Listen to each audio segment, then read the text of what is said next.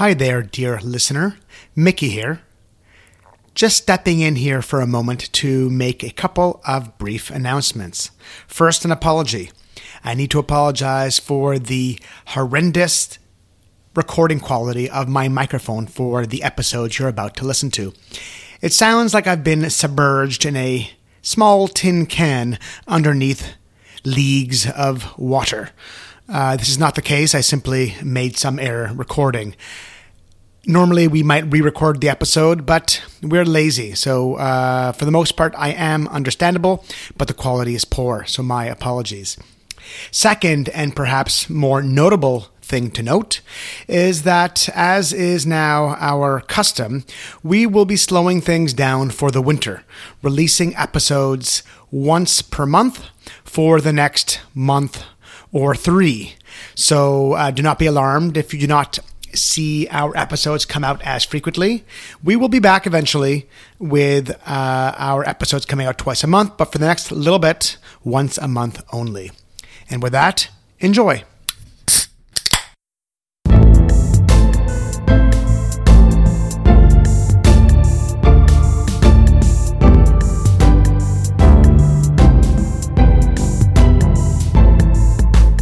Welcome to Two Psychologists, Four Beers. I'm Yoel Inbar. With me here, as always, is my friend and colleague, Mickey Enslicht. Mickey, Ontario is back in lockdown. How are you handling it? I'm not too happy. I'm not going to lie. It's been, I think more or less mood-wise, okay during the pandemic, but it's a bummer being in lockdown a second time and not seeing family, not seeing friends in person. I guess it's a fitting way to end 2020, total shit. But other than the shitty year, it's been great. What about you, Yoel? I thought we were gonna keep it positive. Nobody's a fan of lockdowns. Obviously, they are now vaccinating people. And I'm pretty sure that podcasters are considered to be essential workers. So I believe we should be at the front of the line, right? Definitely. I mean, I think we qualify at least a couple of dimensions. So podcasters, full professors, for sure, we are definitely, essential workers. Should be in the front of the line for sure. I'm generally in very poor health. I'd say I'm equivalent to probably the median 75-year-old. So I feel like that should bump me up quite a bit. So vaccine any day now for me. And then, then I could just start going out and partying, I guess. Right. Looking forward to our freedom. It's, as we just alluded to, the end of 2020, this horrible year. And we thought we would say something positive and nice, at least try to remember some of the positives, glean something positive from this past year. So that's the goal today, Yoel? Yes, we're all about the positivity today. Well, we have about half an episode worth of follow-up. I don't know how positive that's going to be. Neutral. Let's call it neutral. And then we're going to try and take it out on a positive note. That sounds wonderful. I've already started pre-drinking. I would have expected no less from you. So, Mickey, what have you been pre-drinking? I just had some red wine. I don't know what grape it is. I'm not sure that the grape was actually even mentioned on the bottle label. That's the quality of wine that I'm drinking. And it was a nice big glass to finish off the bottle. I mean, just to do my duty to clean the house, really. So that's what I pre-drank. But what I'm going to be drinking is a beer. I've got something from a brewer called Dominion City Brewing Company, which I do not think I have enjoyed their beer before, nor tried it. It's from Ottawa, Ontario. It's an Alouette One, a Galaxy IPA. And Yoel, we've been doing this podcast for so long that I think I even know what that means. I think they're referring to Galaxy hops. I could be wrong, but that's my guess. Educated guess. Wow, that's impressive, and we need to put that on the positive things about 2020 list. We have learned one thing about beer. So I'm kind of out of character, actually drinking a beer today. Nice. I know. I'm glad you appreciate this. This is a brewery that's from Montreal, I believe. Brasserie du Ciel. Does that ring a bell? Yeah, definitely. Great brewery. They even bottle the beer and sell it in Ontario, some of it. That's right. Yeah. And this is a Disco Soleil, which is a kumquat IPA. You know what? I have a memory of that beer, and the memory I have of it is we drank that for our first ever Paul Bloom episode a couple of years ago now. Oh, yeah. I thought that seemed familiar. All right. So it's a throwback, a That's right. blast from the past. All right. Well, cheers. Cheers. I remember being fascinated by the kumquat. Yeah. I still don't really know what a kumquat tastes like. It's a little bit of a fruity IPA. It's nice though. It's good. Okay, so we have quite a bit of follow-up from past episodes that we want to talk about to start with, right? Where do you want to start, Mickey? But I think we want to follow up specifically on a couple where we got a lot of feedback. So one was the episode a few episodes ago now, where it was titled "Against Academia?" ? We got a lot of feedback on that, and then we also got a lot of feedback on our episode "Racism and Sexism on Campus" with Ann Wilson. So I think we want to maybe just kind of discuss some of the feedback, some follow up a little bit. There's been some very recent revelations about some of the things we talked about in those episodes. So I think we just want to follow up. Right. So let's start with Against Academia, the episode that came out chronologically first. What follow up do we want to talk about there? Okay, so I think so we had a bunch of feedback on that one, quite a bit. I think I don't think it was a controversial episode in any way. I think, but a lot of people had opinions and different experiences than our own. A lot of people agreed with us. A lot of people said, "Yeah, totally cool," but that's not what it's been like for me. And this is what it's like for me. And one tweet thread that I'd like to read is by a listener of ours called goes by the handle Flotsam. I'm probably not pronouncing that right. How would you pronounce that, UL? Flotsam. Flotsam. Right, there you go. So he has he follows us on Twitter and comments every once in a while. So I'm just going to read a little bit. It gets kind of intense. So I'll also start reading. I'm sad and intensely envious because your jobs sound wonderful. And I held on to the delusion that all academic jobs are like yours for far too long. They are not. Warning. Incoming entitled rant. In brief, I want to train PhD students, but will never get to. I teach 7 courses a year and find it hard to pursue my research projects. But the thing that really gets me down is that I am increasingly disconnected from my discipline. It's like being an evidence-based therapist in a department of Freudians. It's one thing if your peers do research in areas different from yours. It's another thing if the ideas of what constitute research is completely different. The intellectual stimulation we got in grad school from our peers and profs, the same stimulation you still get being an R1 prof, all that is gone for me. It requires monumental effort to stay somewhat, quote unquote, plugged in and relevant. I compare my syllabi from my first year here to what I presently have, and I see how far my standards have fallen. But one has to adapt, can't do the same thing and expect different results. I look at the papers I used to write, and it feels like someone else wrote them. Many R1 profs don't know what it's like at a tuition-dependent uni. You train at an R1, you get a job at an R1, you get to train future scholars, and you think that's the academic life. And when R1 profs start whining on here, it really shows how clueless they are. R1 problems are not the same as academic problems. How many R1 profs are taking pay cuts, seeing their department admin and adjunct colleagues fired, not getting parental leave? The variation outside the R1 is huge, and I appreciate that you, UL, made sure to underscore this point. I am grateful that I have a job. Don't get me wrong, but it is just that, a job that pays the bills. Teaching is just an act I do reasonably well from what I gather. And I'm so tired from class prep and teaching that I have no energy for research. At this point, I'm just waiting to be denied tenure so I can finally move on. That's right. You think every uni granted an extension to their tenure track faculty? No. I don't regret my grad school experience, but I sure as hell wish I never started. I was surprised you didn't think institutional prestige plays such an outsized role in getting a job. That's the biggest scam in academia. Unless one gets into a fancy program or works with a fancy advisor, the chances of getting a job is dismal.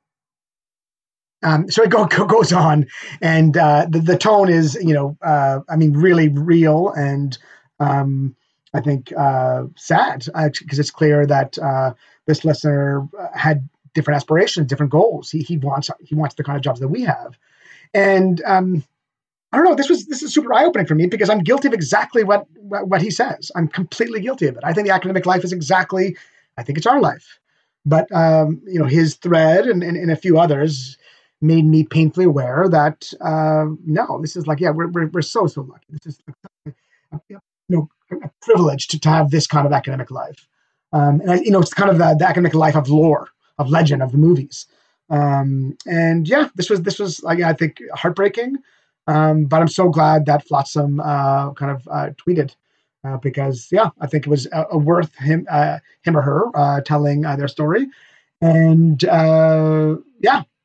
What did you think of that, Yoel?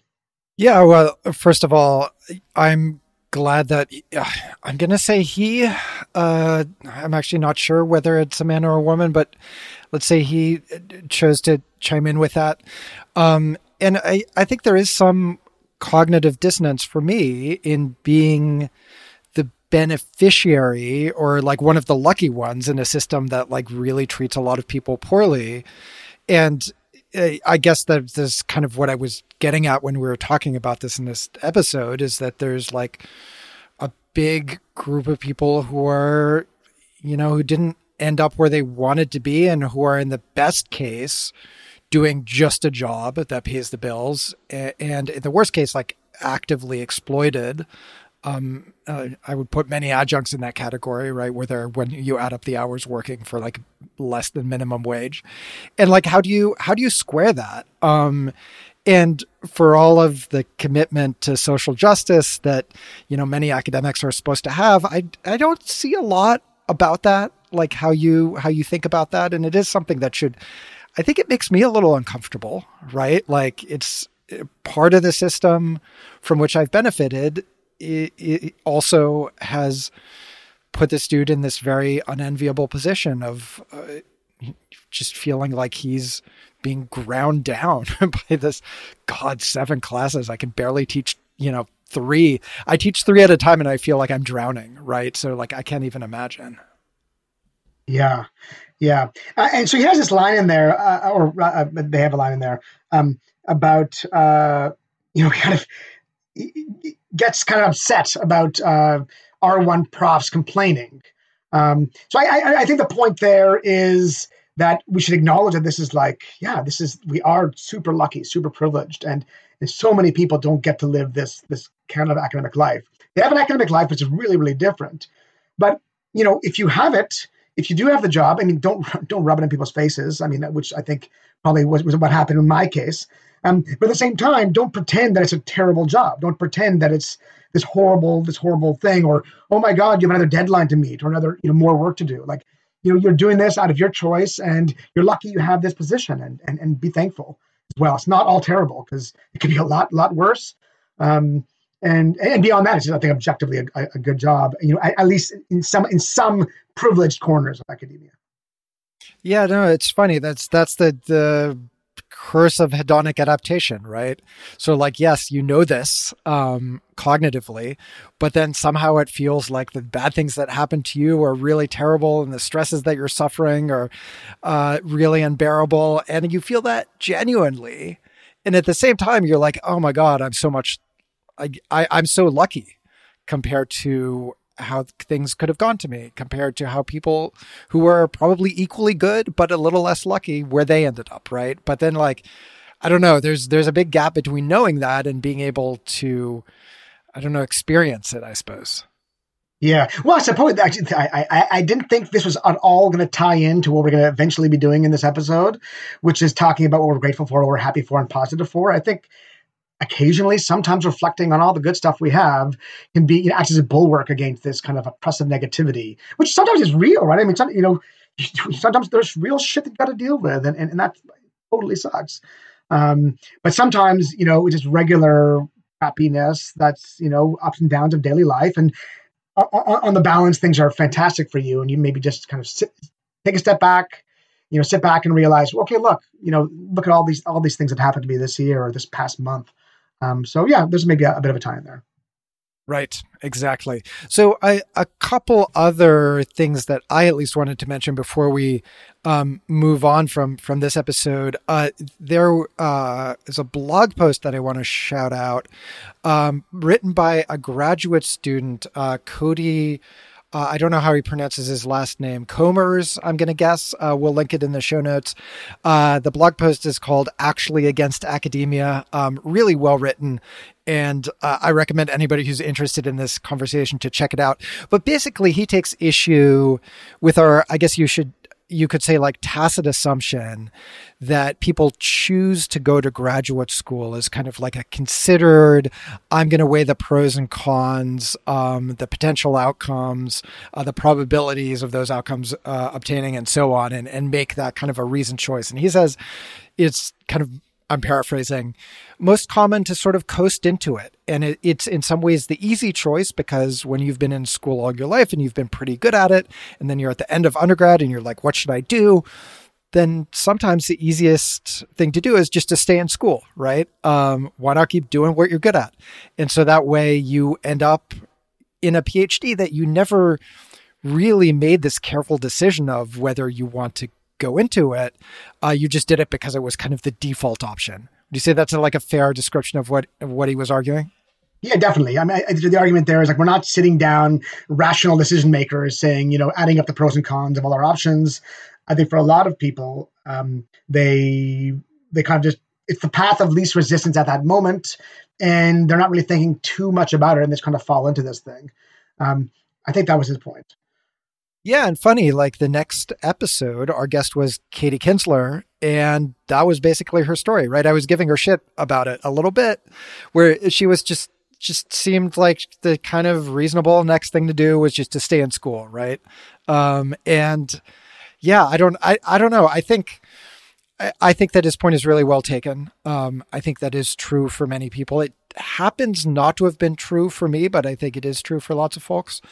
And I don't think that's a way to make a great decision about what to do with like half of your 20s. That's right. So, it's funny. It wasn't, Cody's description of how people kind of fall into things also wasn't true of me. So I actually at one point, sat down and thought about, what would I want to do? Because I changed career paths. I wanted to be a dentist. That's what I wanted. I probably revealed that in an earlier episode. But that was my life. My childhood dream was to be a dentist. I'm one of those weird kids sits there at night that they're dreaming about teeth, I guess. Anyhow, so I just, that's what I want to be. And then my last year, my senior year, I'm like, why do I want to be a dentist again? And I just couldn't really think of any good reasons. And then kind of started considering other options. And then, I like my psych classes. Like, what could you do with psychology? And professor was one of them. And I interviewed a couple of my professors and asked them about if they liked their jobs and, what were the pros and cons of it. And I didn't very much consider how hard it was to get a job, period. I did know in advance how hard it was to get a job in any one place. So I was certainly aware of that, but not, how difficult it is to get a job. But yeah, so for me, it really was a kind of sitting down, rationally making a decision. What about you? Well, I mean, I don't know how much I understood all of the possibilities and probabilities involved, but I had been working a real job and I was kind of unhappy there and I wanted more autonomy. And I thought that graduate school would give me that, which I was right about. Right. So like, I think I did predict that correctly. I don't know if I did enough thinking about like alternatives to becoming an academic, which I think that's another thing that Cody talks about. That's totally right. Is if you are going to pursue a PhD, kind of do it with your eyes open about how many tenure track jobs are out there and have a good alternative in mind. Right. So maybe that means taking more quant classes, more stats, so that you could go into that as a consultant with your PhD, or maybe it means like learning some technical skills so you'd be more appealing to a tech company. I that's advice that I just generally give to students now is like, don't count on finding a tenure track job, because if it's that or nothing, then you might end up in something that you're really unhappy with. Right. Yeah. Yeah. I think that's been a big change in the way a lot of us talk to our students, being certainly more positive of other options, and we're trying to give them more advice, a broader advice about career, about their future careers in general, not just academic careers. So I really liked that we provoked a blog post from one of our listeners. And I also want to give a shout out to Cody, because he had me on his podcast, I think right at the start of lockdown. And he was really fun chatting with him as well. So I'm glad that he interacted with us in that way. Now we didn't get permission from this one of our someone who responded with us, so I won't reveal any identity. But here's some other DMs we got about this, which I thought was interesting. I'll skip all the positive part. And then she does say, first, Brown better than Cornell. So I right away I liked her. Sad, but probably true. Second, I came to academia after 10 years in industry. And I often find it funny that people discuss academia without any reference point. More work hours compared to what? More stressful compared to what? Yoel alluded to this a bit on the mental health part, but I was really missing this perspective. Of course, quote unquote, industry has a huge variance, but so does academia. If it matters due to my personal experience in industry, I'm in Fortune 500. I'm head over heels in love with my experience in academia, even though I am at the bottom of the food chain as a grad student. Though I'm nearing an older age, I don't want to reveal any too much, but it's so worth it. I don't even care. And then my final point, though. While it's a pleasure to listen to you, it sometimes feels like a miss that you don't bring in more diversity of perspectives. Two tenured profs talking about how great academia is, that's great. But for a bit more friction, try bringing an adjunct or an assistant prof, a grad student, or someone not from North America. And then also the discussion of gender in academia could have benefited from a woman weighing in. All in all, a great episode, and I appreciate everything you do. Thanks. So that was also, I thought, thoughtful, mostly, positive, but also, a little critique in there as well. Right. Point well taken. And we have been chatting with some folks who are sort of followed not the traditional academic route after grad school, about having them on. And we're still thinking about like a good way to do this episode, but we had thought of almost an anthology where we have briefer chats with people who followed non-academic routes and sort of ask them about their experiences. So yeah, thank you, anonymous listener, for that. All right, so maybe we should talk about the sexism and racism on campus follow-up, Yoel?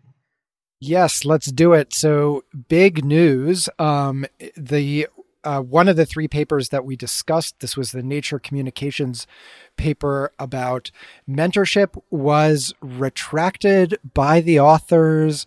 I want to say yesterday. Was it yesterday? Was it the day before? Do you remember? A day or two ago. So like December 19th, December 20th, something like that. Right. I guess yesterday is meaningless without saying what the day is. So this is the article, The Association Between Early Career Informal Mentorship in Academic Collaborations and Junior Author Performance. So they published a retraction notice. They published an editorial note along with a retraction notice.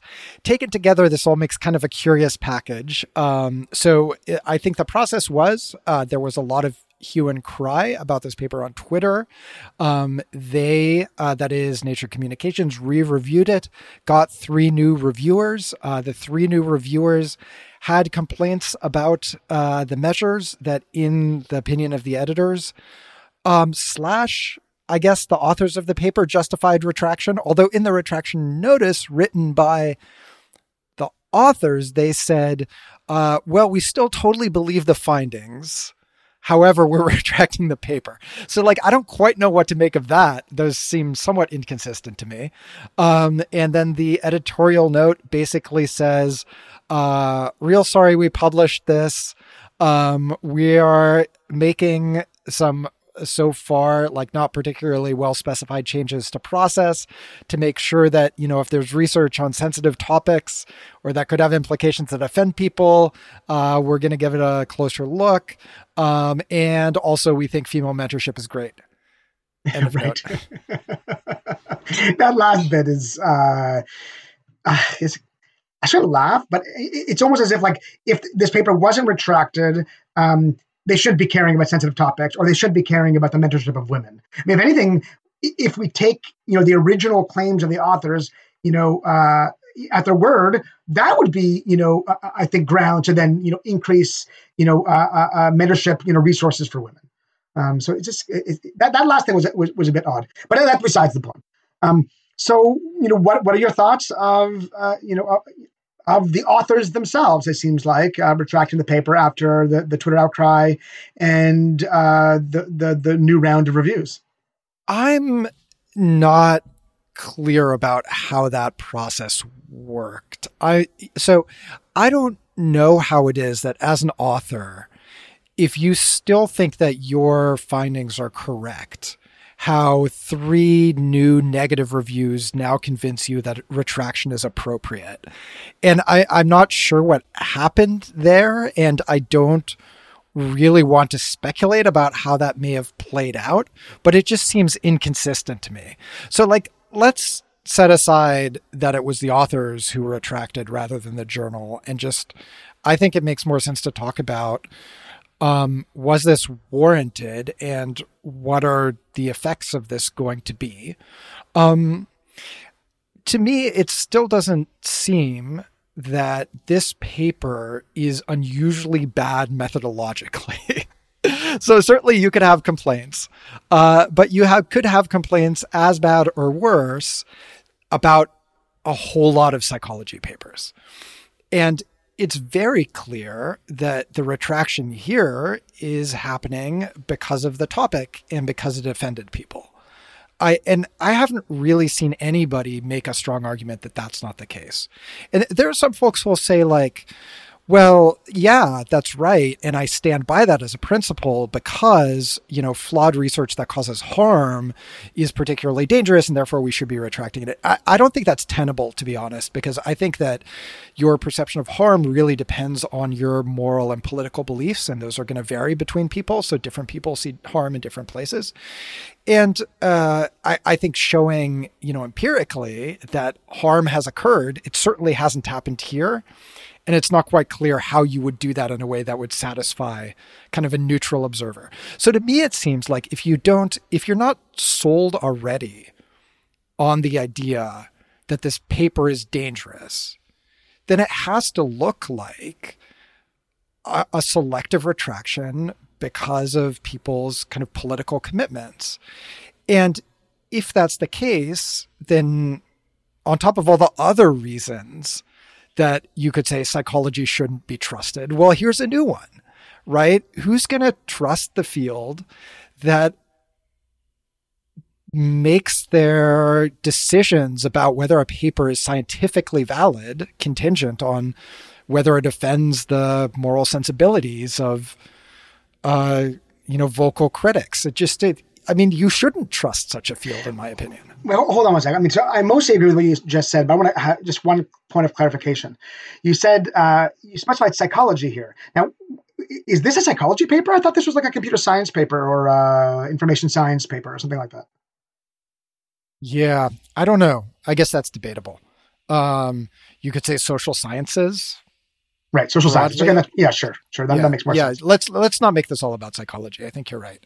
Right. Yeah, but if you're like, well, social scientists, they totally, as you can see here, by their own admission, will retract things selectively if it offends the kind of moral values of some. I don't know if it's the majority. Let's just stipulate it is. If it offends the moral values of some percentage. of the group, then the paper's gone. It's like, well, why should you believe those people to tell you the truth about contentious issues? They've kind of put their cards on the table about that they're not going to tell you the truth about contentious issues. I mean, actually, I really want to steel man this argument, because it seems like this is what like some smart and I think well-intentioned people are saying. And that is, listen, we have a measurement issue, and let's for the moment stick to psychology, because I can only talk about psychology. And so then it's not necessarily about this paper, but it's about the idea. So given that we have such bad measurement issues and we measure things so poorly in psychology, and I think you're right, Yoel, that we could, if poor measurement was a grounds to retract a paper, then we should be retracting many, many papers, including many of mine. Maybe I should start, making steps to withdrawing some of my papers, because I tried to make some inference about, the extent to which someone could follow their own goals based on whether they could hold a hand grip for a certain amount of time. So I've got a published paper on that, highly cited in Psychological Science, where we suggest that, because of negative stereotypes that exist about women in math, when they're faced with this stereotype pressure, they hold a hand grip for less amount of time. And of course, I don't care about hand grips. I don't care even about, time. I care about what this construct represents. And what we argued in that paper is it represents willpower, which, what does that imply? That implies the extent to which people can follow their own goals. But there's so many steps between what I care about and what I actually measure. Never mind p-hacking, never mind the flawed theory. But I could be initiating retraction for my own paper, and many, many people's papers, right? So I think you're right about that. But to steel man the argument, it would be something like this, and that is that, okay, measurement sucks. We should be retracting lots of papers, and maybe we should do that, yes. But at the very least, let's make sure we don't harm anybody. Let's make sure that vulnerable groups are not being harmed by our research. And here's a case where a large number of women were in an uproar, demanded retraction, and I think a group of psychologists wrote a commentary, which I think that's exactly what this kind of paper demands, is a commentary. I'm not sure about retraction, but nonetheless, a bunch of people on Twitter, and then probably in non-social media chains as well, were outraged by this paper, and they said this harms women, so therefore we should have more exacting standards. So what's the problem with that? Well, first of all, the argument about harm is totally speculative. Nobody demonstrated that it harmed anybody. And I think this is characteristic of when people are morally outraged. The harm is just presumed, right? It's like, this is so offensive, it has to be harmful. But nobody made, as that I saw, like a strong argument for how this harm is meant to occur. Is it the idea somebody's supposed to read this paper and think, hey, I was going to go work with that woman, but now I won't? I mean, that to me, frankly, seems kind of implausible. That's exactly right. Why is it? I mean, because we've just talked about people don't make their decisions that way, right? Like, really? You pick your mentor based on like a careful reading of the scientific literature? It strikes me as ridiculous. Okay, you're right. But we just described how you and I both did do that calculus. So we're weirdos, okay? So we did sit down and make the calculation. So the effect size is small. But reading this paper, I mean, I don't think that's so outlandish that a small percentage of people, who make decisions like you and I might make them, might read this paper and say, all else being equal, maybe I shouldn't work with a woman. So two people are studying topic X. They both are awesome. I hear all kinds of good things. All else being equal, let's go study with the dude. Yeah, I mean, maybe. On the other hand, like, we can't, I don't think, assume that what this paper found isn't actually true. And if it were true, then I think we ought to know it. Right. So there's a harm on the other side of as well as like, let's say that it is the case that if you collaborate with more women, you are, and I'm going to steer clear of what got them into trouble about like calling these constructs anything other than literally what they measured. You collaborate with a higher percentage of women, and that is associated with being cited less in the future. Like, let's say that's causal. I think we would want to know why that was, if that was going on. Like, that's something that's worth knowing, and that's maybe a disparity that we might be able to address if we knew that it was happening. So oftentimes, the first step to fixing a problem is acknowledging the unpleasant reality that a problem exists, right? And if we don't want to hear the bad news, we're never going to get to the fixing. Okay. Do you think there's any possible way that this is how this paper, retracting of this paper, could commit harm? And that is because we now are, robbed of this knowledge, of this pattern, of this association, which, hopefully someone would follow up with in other data sets and replicate and see if this pattern held. But because we are, we don't have this association, it's possible that we can't take any steps to then remedy a real possible problem. So the retraction of this paper might hurt women. Is that ridiculous? I mean, it strikes me as not much more implausible than this paper is harmful story. At the very least, you could say there's not great evidence for either proposition. And I think more broadly, to me, it does seem plausible to say, well, this whole event makes it less likely that people are going to study things that might be seen as kind of hot button in the future. So they'll avoid topics. And I think that is bad. And it diminishes our credibility with people who might otherwise have listened to us. So if because keep in mind that in the US, at least, where I know the politics best, most people don't agree with liberal academics on moral and political issues. They just don't, right? So we're a small minority. We have to convince lots of people who disagree with us. And if those people are those social science researchers are a bunch of hacks, essentially, who can't be trusted, it really diminishes our credibility. That's bad. That's kind of a self-inflicted wound that we don't have to do that, right? And to me, that's the most important issue here is our credibility to speak to socially important questions. Mm-hmm. And the reason this is not credible is because the assignment of harm is subjective. And what you think, one can make a case that something is harmful to group X, but one could also make a case that it's actually, the publication of something is harmful to group X, and one could also make the case that the non-publication of something is harmful to group Y, potentially. So, is the idea here that viewing harm is so completely subjective, they will never be able to agree, and therefore adding that as a criteria upon which to publish something is a fool's errand? Is that the basic idea? Well, I mean, I think there's lots of cases in which there probably would be widespread agreement, but those papers aren't, nobody's writing and submitting them, right? So for the things where there is going to be this sort of controversy, I think the harm is going to be much more debatable. And I think taking a step back, it's very clear that the retraction was due to, the political offensiveness of the perceived implications of the findings.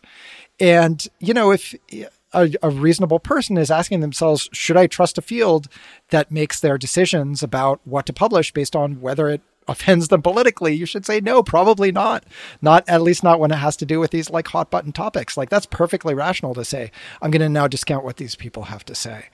And, I would be more convinced by the people with these methods critiques if these same people were jumping in whenever anybody used our social science to make a political argument about let's say the adversity faced by women in domain X, and said, look at all of this evidence that you're citing and the many methodological problems with it, right? And it's obviously not happening, right? And so I think it is just if you take a step back, just so clearly kind of partisan hackery. And I think in the long run, it's going to be bad for us, for our credibility, which is, you don't, it's tough to get that back. It's a resource you want to hoard, I would say. My sense is that, our little corner of Twitter, Open Science Twitter, wasn't wildly enthusiastic about this retraction.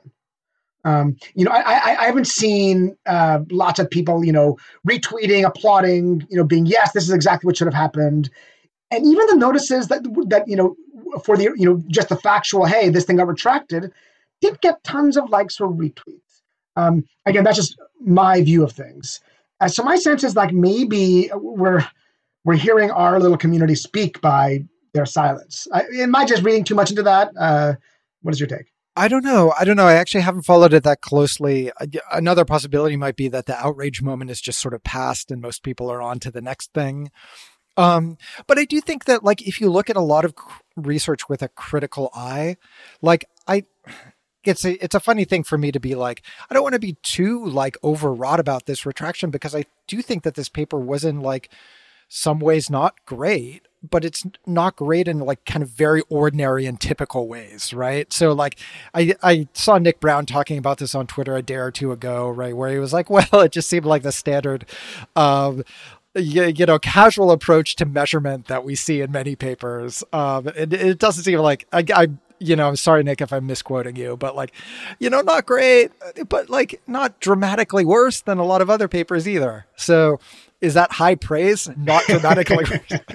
Garden variety mediocrity. Yeah, exactly. Just kind of like bad in some like ordinary ways. It's like, yeah, I feel like that's most people's reaction. And so like, probably most folks can't, find it within themselves to get like super upset about this. But at the same time, it's not like, oh, thank God that like just remarkably terrible paper is gone.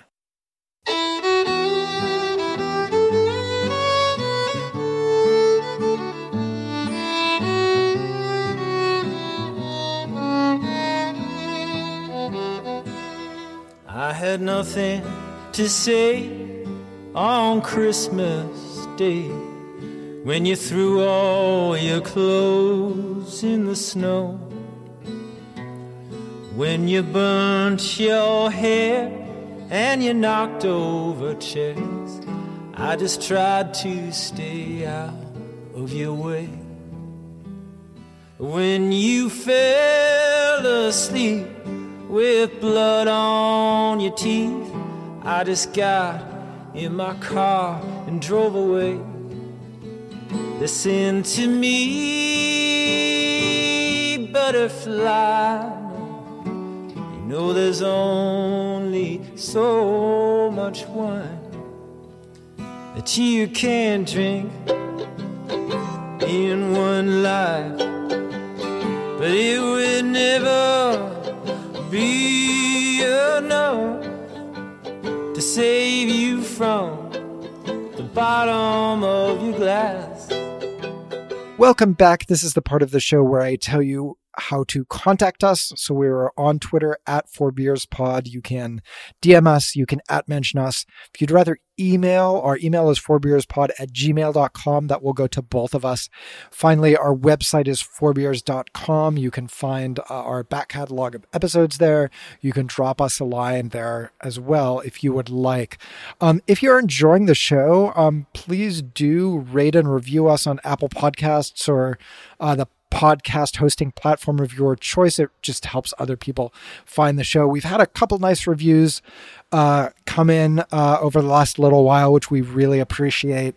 So just if you're digging the show, just keep those coming. So Mickey, what are you drinking? So I got another beer from Dominion City Brewing Company. This is called Revival Hour, a clean saison. It's attractively packaged. That's all I can say at this point. High praise indeed. So I'm just finishing up my beer from segment 1, the Disco Soleil, and then I have a glass of Knob Creek bourbon poured here already, and I'm just going to switch over to that for segment 2, which is feel good news, is it not? Yeah, totally. Just, in a way you can think of this as our second, annual War on Christmas special, if you'd like. Or I guess in some version, it's a year in review, just, and also given how crappy 2020 was, like what are some positives that we can think of, muster, what are we grateful for personally? In all different kinds of ways. So, Yoel, do you want to start us off? Yeah, so I'll say, it's weird talking about the COVID silver linings, because it's with an awareness that, I think neither you nor I have suffered the worst effects of it, right? We have job security. We can work from home. Nobody in my family has been ill with it. And I think that's true of you as well, right? That's true. Yep. Yeah. Yeah. So then, I mean, I do feel like a little bit of a dick being like, well, here's what's good about COVID. But I did, find some silver linings. And I guess first I'll throw out a professional one is, we had never done remote talks where I'm organizing our colloquium series this year. And the talks, if we brought in a visitor, had always been in person. And because, we're working with a limited budget, we were able to bring in maybe one or two people to give a talk. Just flying people in and putting them up is expensive. And now, where obviously we're not going to do that, we've been able to have these amazing visiting speakers come talk to us virtually.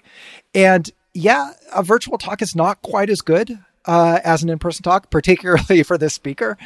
But I think that's more than offset by the fact that we've had this like incredible lineup of guest speakers that we just would not have been able to do under the old system. And I think that's kind of made me rethink how do we want to do this, right? So do we maybe want to go to a hybrid model where we have we fly some people in, but we also ask some people to give a talk virtually? Because for me, it's been just a real benefit to hear all these people come and present their research to us over Zoom. Yeah, I've also really, really liked that.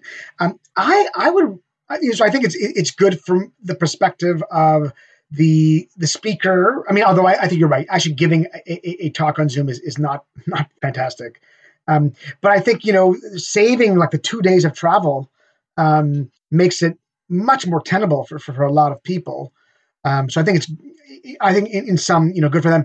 I think it's also good for the listener in some instances. So for example, while I still much prefer attending talks in person, it would be nice to have the option of attending virtually if I could, because there are times where for personal reasons I can't make a talk or it's just really difficult for me and I'll just skip it. But if there was like a hybrid model where talk is both live and recorded digitally or presented streaming, I would certainly take it up every once in a while and I would attend way more talks. So that's I agree. That's a real bonus. I will, because I'm such a negative guy. I had one little negative to this, if you don't mind, Yoel. So definitely, I think overall positive at the Zoom talks.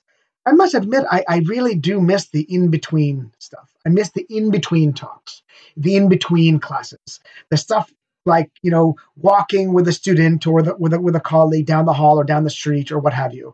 And there's none of that anymore. None of that kind of, a lot of it's small talk, but it's not all small talk. It's catching up and connecting with people. So yeah, I missed that part of it too. I won't lie. Yeah, no, that's right. And I think you're naturally more gregarious than I am, so you probably miss it a little more than I do. But I do. Yeah, I feel that way as well, right? So it's not, I wouldn't want to say we should switch over to permanently staying in our houses and doing everything online. But I do think it's been successful enough and has worked well enough that I think we should think about, well, like what can we retain from this? Like, what can we learn that worked and keep it, even if it's not, because of the necessity of COVID. Right. I think or wonder whether the Zoom talk will be a real boon to conferences where, there's still that in between time that you're going to miss the informal stuff that I think is really critical. But I just think it'd be so much better to just be in my own living room or bedroom and watch a day full of talks and have moments where I'm socializing and not have some of that extra, like the travel and the pain with travel. And I think that might be a game changer. I think we're going to see a real difference post-pandemic with what conferences are looking like. Yeah, so it's funny that you mentioned that because that's something that I was going to talk about maybe separately. So you, I remember, had a policy for at least 1 year of only going to one conference, two. Yeah, two. You had two, right? And I was going to way more than that, and like I don't think I want to do that anymore. Like now that I've had to not do it for a year, I'm like, it feels better actually. Like it's too much. It's a grind. This travel is expensive. It's bad for the planet. And I don't think I get as much out of it as I used to. So I guess that's like, again, if we're talking about pandemic silver linings, it's like being forced to sort of re-examine how much the things that you were kind of doing because you were in the habit of doing them are actually good ideas for you. And I would put conference travel under that. Like one or two, yeah. More than that, probably not. Yeah, I totally agree. I mean, so for me, it was at one point I was burnt out of traveling, and I just put a limit to the number of trips. And my kids were also young; they're still young, but not as young. But I agree. I think it's so much more efficient to just have it all on my laptop at home. I don't think it's the exact same. I think there certainly are things that we miss out on. I think if we can build some systems in place that allowed for those informal networking. So there's GatherTown, which is pretty good, but it's not quite, right, not quite there. But something along that vein, something in that space. I think people will slowly get used to it. And yeah, I agree. I think it could be a better thing. And also, I like this idea of like, this time has led us to pause and then to question, well, why are we doing this again? I mean, you can say the same thing with journal publishing, right? I mean, we've long realized, well, why do we have limited number of pages or limited number of papers they get published? That's based on like actual physical pages, which is a small minority now of the way people access their journal articles. So anyhow, kind of a bit of a tangent, but the point is that sometimes you get these crises that make us realize that the old ways of doing things were adapting to a different environment. Yeah, that's right. And, we had sort of talked about before the break about areas where maybe people's kind of professed moral commitments don't really match up with their actual behavior. And I think conference travel is a huge one, right? You have all these people who would tell you, yeah, I care deeply about the environment. Global warming is a huge problem. This is like the number one problem facing us as a species. Oh yeah. And I fly to 12 conferences a year, right? It's just like, it's so inconsistent. And I think we need to think about do we need to be doing that? Yeah, totally. I mean, and sometimes you go, you fly like halfway around the world.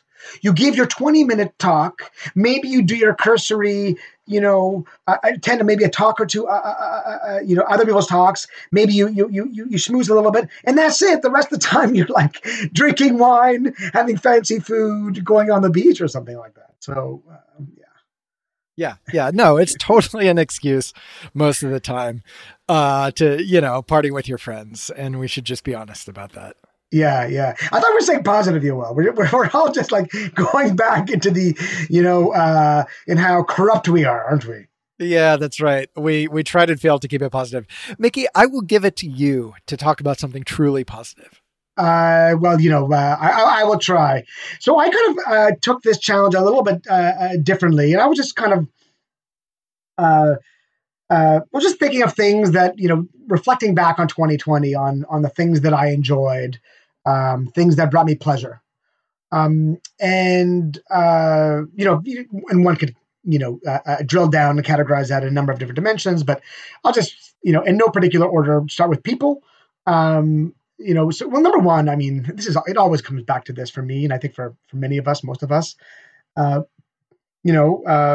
this time didn't make me realize, I knew this already, but it reaffirmed, my belief that, family is incredibly important to me. It brings me, sustains me. It's who I live with and who I live for. And I think a big part of the reason that I've been faring well in the pandemic is because I've got a family who I love and who love me. And yeah, we're like sometimes we call each other the core four. So we have a great time together, and I really do cherish my family, and they've been a real strength this past year, and especially. In that group of people, of course, there's also friends who have kind of really sustained me. Yoel, I hope you're not surprised to hear that you're on that list of my friends, people who have cherished and brought me joy in the past year. But I'm going to name drop some people. They're all listening, but I don't care. So Joanne Chung, who's my neighbor, a good friend of yours as well, awesome to hang out with. Becca Neal, I've gotten closer with. Rachel Tan. These are all people I've mostly hung out with through you, Yoel. Paul Bloom as well, really, got closer this year. And it's just nice. Jeff McDonald, Liz Page Gould, of course. I'm not going to name all my friends, but people I've hung out with and sustained me in 2020 were, friends, family, and not even I mentioned, but others as well. I noticed a lot of those folks are actually past guests on the show. That is true. It's an open secret that we invite our friends on our podcast. Yeah, that's so well. If it wasn't before, it is now. That's right. So maybe just staying a little bit with like friends and family. I mean, I know you've had you were able to visit your family, right? Your parents. No, I haven't seen my parents since the pandemic. I offered to come out there. I was like, I could fly out there and then I could spend a week in quarantine before I see you guys. And they were very tepid about the idea. So I ended up not doing it. I've had a similar reaction as you. I think it's kind of made me think about how important my parents and my siblings are in my life, and we do video chat like every week or two. And that's been something that I've been doing pretty consistently also because I've like been home more. So I can do that. And then I guess, more broadly, like this is not like a novel, observation to me or anything, but I have lots of friends that live far away from me, and this has kind of brought them closer. Like I spend time video chatting with people now that I wouldn't have otherwise, just because I'd be busy with the stuff that you do when there's not a pandemic, right? You go out more. You have less time at home by yourself, and that's been great. And something again that I hope that I can keep up once things go more back to normal. It's kind of funny that you mentioned that. So when the pandemic first hit, I had a bunch of these getting together with old, university friends, from undergrad and grad school, and like a series of these little kind of get-togethers. But they've kind of faded away as the pandemic started. We're in month 10. Have you been able to maintain some of these conversations? Yeah, some of them. So typically with the people that I already had a strong connection with. So these might be like conference friends that I would otherwise see once or twice a year at conferences, or friends from grad school. So yeah, I think with the right people, I could see this being something that keeps going kind of indefinitely. I hope, at least. Yeah, that really is nice.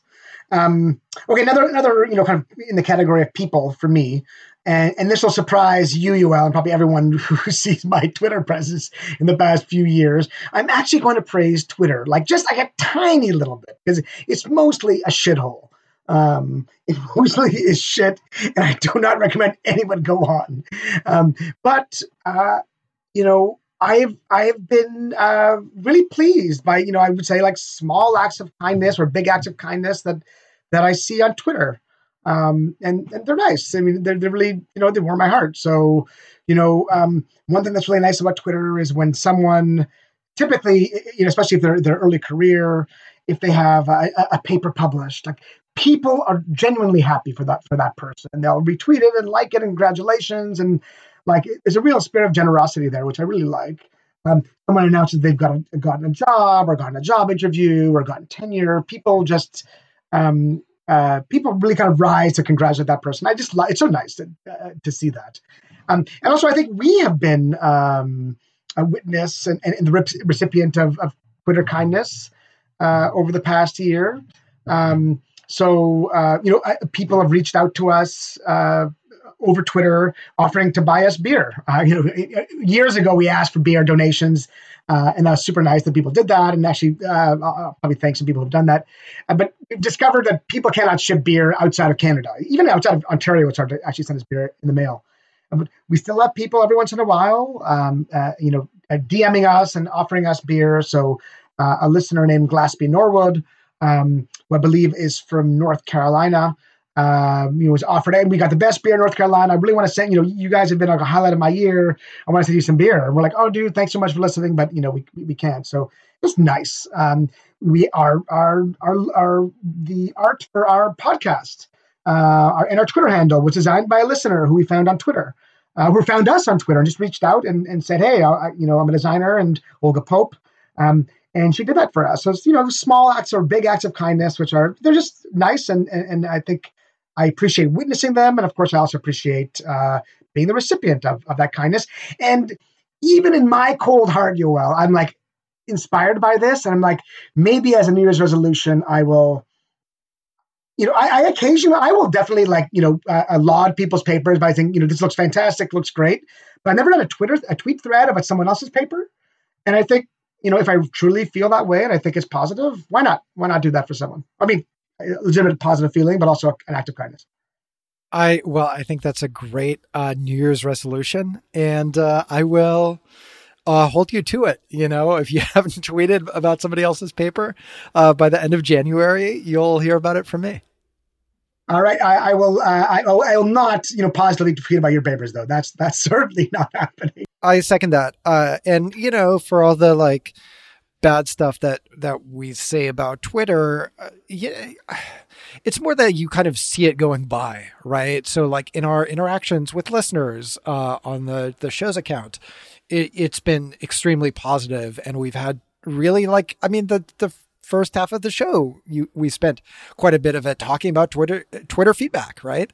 And it's interesting, informative, useful, fun stuff that we get from our listeners that way. And the reason that I still log on every day is that I see things on there that are interesting and useful and informative. And then there's also a bunch of garbage and adults acting like 12-year-olds, but whatever, right? If the bad outweighed the good, I wouldn't come back. Actually, speaking of positives and also Twitter, a podcast that has brought me joy this year is Locked and Reported, a Bard podcast with Jesse Singal and Katie Herzog. And what I like about that podcast is, well, first of all, it's hilarious. And Katie is so funny. She makes fun of Jesse endlessly, and he's a good sport about it. And I think they have a really nice rapport. But also they report on all the Twitter craziness, the mishigas on Twitter. And it's kind of like a digest, a weekly digest of the Twitter insanity. And I can just get it in one short little sitting, and then I don't have to engage and be outraged. So I feel they're doing a real service for people like me. Yeah, I know. That's funny that you say that. I use it. I listen as well. I use it exactly the same way.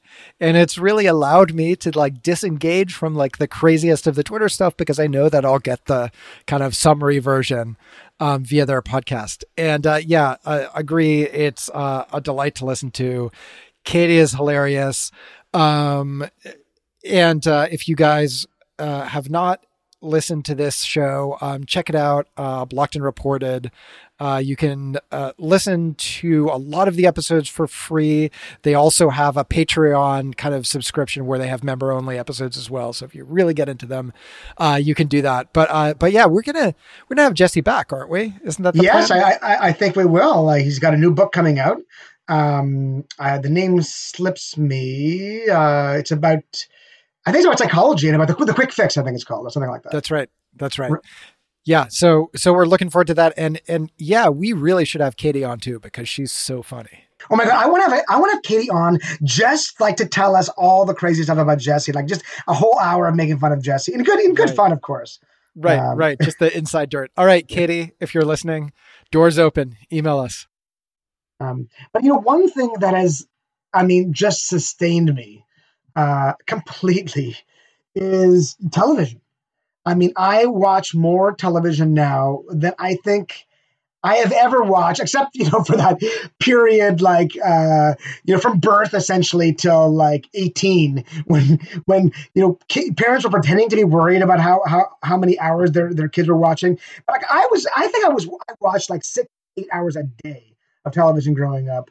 And I can still recite what was, on NBC on Thursday nights, like for my adolescence. But so anyway, so I've gone into TV, streaming TV, not network TV. And I just want to put out a shout out to just a few shows that I just adored. One I just discovered. Maybe I bet you know this show, Big Mouth.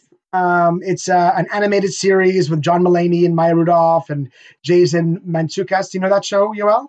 Yeah, I know the show, but I haven't watched much of it. Oh my God, it is so hilarious. It's essentially about puberty, and these, pre-adolescent kids, going through puberty, and but it's so dirty and raunchy and hilarious. I burst out loud laughing every single episode. And John Mulaney and Maya Rudolph are hilarious, both as their characters, but they also play these hormone demons, which are essentially their ids. They're like their deepest desires, and their desires are pretty out there. Totally recommend that show. Just got into it. Okay, another show that I'm actually seeing it on a lot of best of 2020 lists, but I just found it so nuanced and moving, and I expected it to be a certain thing, but it defied my expectations. And that was I May Destroy You, which is, I think it's a BBC show, but I think it was carried on HBO, written and directed and starring Michaela Cole. I think that's how you pronounce her last name, or Coel. And it's a brilliant show. I don't want to have any spoilers, but the show is essentially about a woman, a social media star / author, who gets sexually assaulted in the first episode, and then kind of like the what happens. The whole series is what happens to her, and you think it might be preachy and super, having a super kind of like progressive stance on sexual assault, but it's very, very nuanced. Takes multiple perspectives, and I think it was both serious and funny, and just totally worth watching. Did you see that show at all? No, you recommended it to me, and I meant to watch it, and then I sort of forgot. So this is a good reminder to do that soon. Yeah, I mean, I cannot recommend it enough. And then this one is it's more of a miniseries, I guess, but so moving. I mean, totally dark and devastating. It's the show is called I Know This Much Is True, starring Mark Ruffalo. It's based on a Wally Lamb book, and it's just a tragic story of these twin brothers. One who's got schizophrenia, the other who doesn't, who's just, the caretaker, and just the story of these brothers and their life. Really disturbing, but so well acted and yeah, just touching. Man, I thought we were going to keep it positive. I know my mind goes there, Yoel. I can't help it. What about you? Any TV shows that kind of stood out for you? Well, I'll throw a couple out there real quick. So I just finished The Queen's Gambit a couple days ago. This is not going to be news to anybody, but if you're one of the few holdouts, watch that show. It's awesome. It's about a woman who plays chess and has a drinking problem, and it's just great. It's just like, I don't know, I know the rules of chess, but I don't know any of the strategy. So I couldn't really follow the games, and a lot of it is around the games, but they still make it interesting. Even if you don't know or care about chess whatsoever, it's still super just fun to watch. And she's great. And I love her attitude.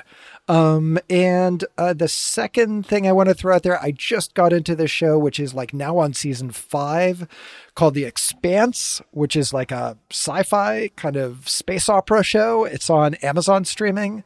It's really cool. It's a lot of fun. There's some cheesy moments, but overall, I think it's well written, well acted, cool ideas, and definitely it's just super compulsive watching. I blew through season 1 in a few days. I think it's just I kept wanting to watch more of it.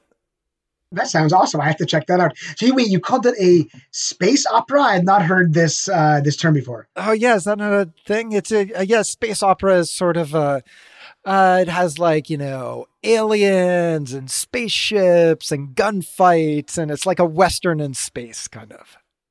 All right. I had not heard that term. I like it. All right. I thought about a couple, name a few books that I've kind of read this year that I liked. Okay, one I'm just reading now, but it's hilarious. I decided a week ago that I want to be a birder. I think that would be fun. I do like birds. I like looking at birds, and it would be fun knowing their names. I think that would just be a fun thing. And I was reading some article in the Globe and Mail a couple weeks ago, and someone recommended, if you're into birding, you got to get Kingbird Highway, which is apparently a classic of the genre, written by Ken Kaufman, and it is. It was written in the 90s, but it's a memoir of Ken when I guess he was in his teens, hitchhiking across the United States, just in search of birds and wanting to have to beat the record for the most number of species of birds in 1 year. That is the premise of the book. It's actually surprisingly compelling. It has a bit of on the road feel. It's more of a road trip book than a book about birds, although it's clearly a book about birds too.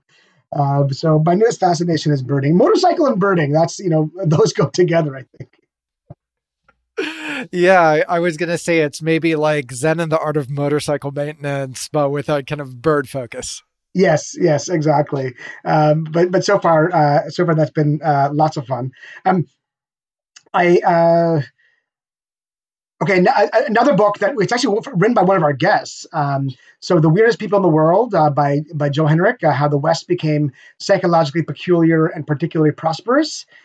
That is an incredible book. I mean, I just, maybe I'm in love with it too much, but I just think this is going to be a classic text for psychology, anthropology, history, evolutionary psychology for a long, long time. It's going to be like a classic, like The Blank Slate is a classic, or The Selfish Gene. It's fantastic. I think it's going to be the source of many dissertations and theses. I think it's brilliant. One of my favorite books in a long, long time. Cannot recommend it enough. Awesome. Yeah, I have to admit, I have not read that one yet. And it's another one of those things that's like kind of on my list of things that I ought to do. So maybe next year when I'm not teaching, I will pick that up. Yeah. I mean, it is daunting. When I got it delivered from Amazon, I was like, I literally didn't want to look at it for 2 weeks. I'm like, oh my God, I think it's wider than my Bible. I think it's really, really, it's in the end, it's about 700 pages or not quite 700 pages. I forget now how long the actual book is, but then there's another 50% of the book is just devoted to endnotes and the index. And so it is long, but it's not quite as long as the thickness of the tome would have you believe. Awesome. Okay. Well, so I guess the advice is don't be intimidated by its heft. Just dive in and it'll grab you. Yeah. I mean, if you're a fan of psychology, and about, human nature, quote unquote human nature or Western nature, I mean, it's totally fascinating. Okay, I got one more book just to make fun of myself, Yoel, and then maybe you can recommend some if you have any. So, I know you know this about me, Yoel, like I don't have refined tastes. I like comfort food. So one thing that I hate, maybe we'll talk about music in a little bit, but like when people will, there'll be these little kind of things on Twitter, what songs were you listening to in high school, or what were your most listened to songs in your teen years, and people are like talking about all this, like, avant-garde music for the time or indie music at the time. And I'm like, fuck you. There's a reason Culture Club was popular in the 80s. A lot of people listen to them. So some people will have to have had to listen to them. I will be the one to admit, yeah, I like Duran Duran. I, in fact, paid Michael Goldberg 25 cents in grade 8 to print, with a matrix printer in 1986, Michael Inslick, #1 Duran Duran fan. I got that printed. I paid him to print it for me, and then I glued it onto my wall in my bedroom. That I'm honest that way.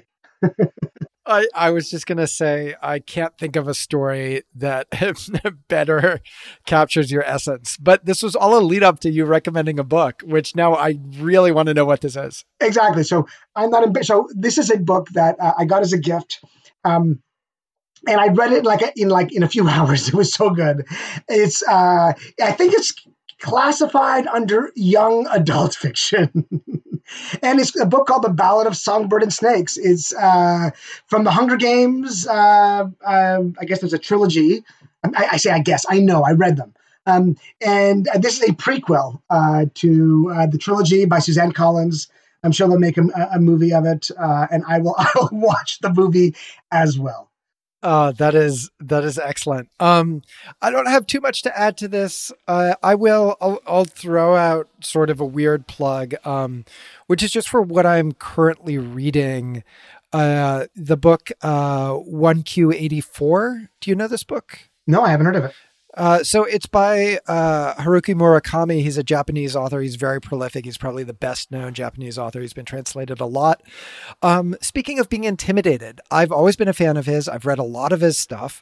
And this book is just fucking enormous. And so I was like a little put off by that. I was like, oh, I don't know what I'd be getting into if I pick this thing up. It seems like a lot. And then, pandemic, more spare time. I was like, now is the time. If I'm ever going to read it, I'm going to read it now. Right. And it's great. And it does not feel long, right? I'm like halfway through it and I'm like very much like grabbed by it and want to find out what happens next. And it's just flying by. So if you're a Murakami fan and you've been thinking, should I read that book or not? It seems enormous. I would say go for it. So I know we're running out of time, but maybe one last thing, and this is like kind of a moment of gratitude and thanks. I just put a list together of all our guests, and we've had so many guests this year, and they've all been so much fun to have, and I think we've learned so much from each of them.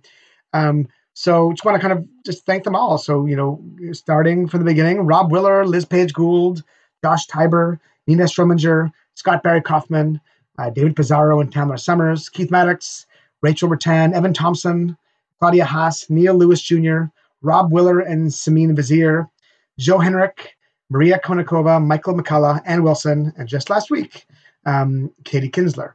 So thank you to all of them for giving us your time and just spending a little bit of time with us and our listeners. So thank you so much. Wow, that's a hell of a list, and it's amazing to hear them all together like that.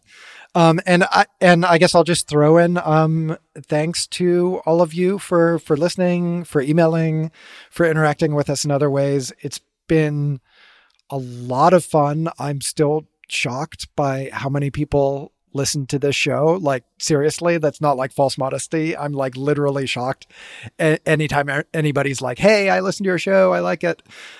It's wild. And it's been great. And we hope to keep doing it for a long time.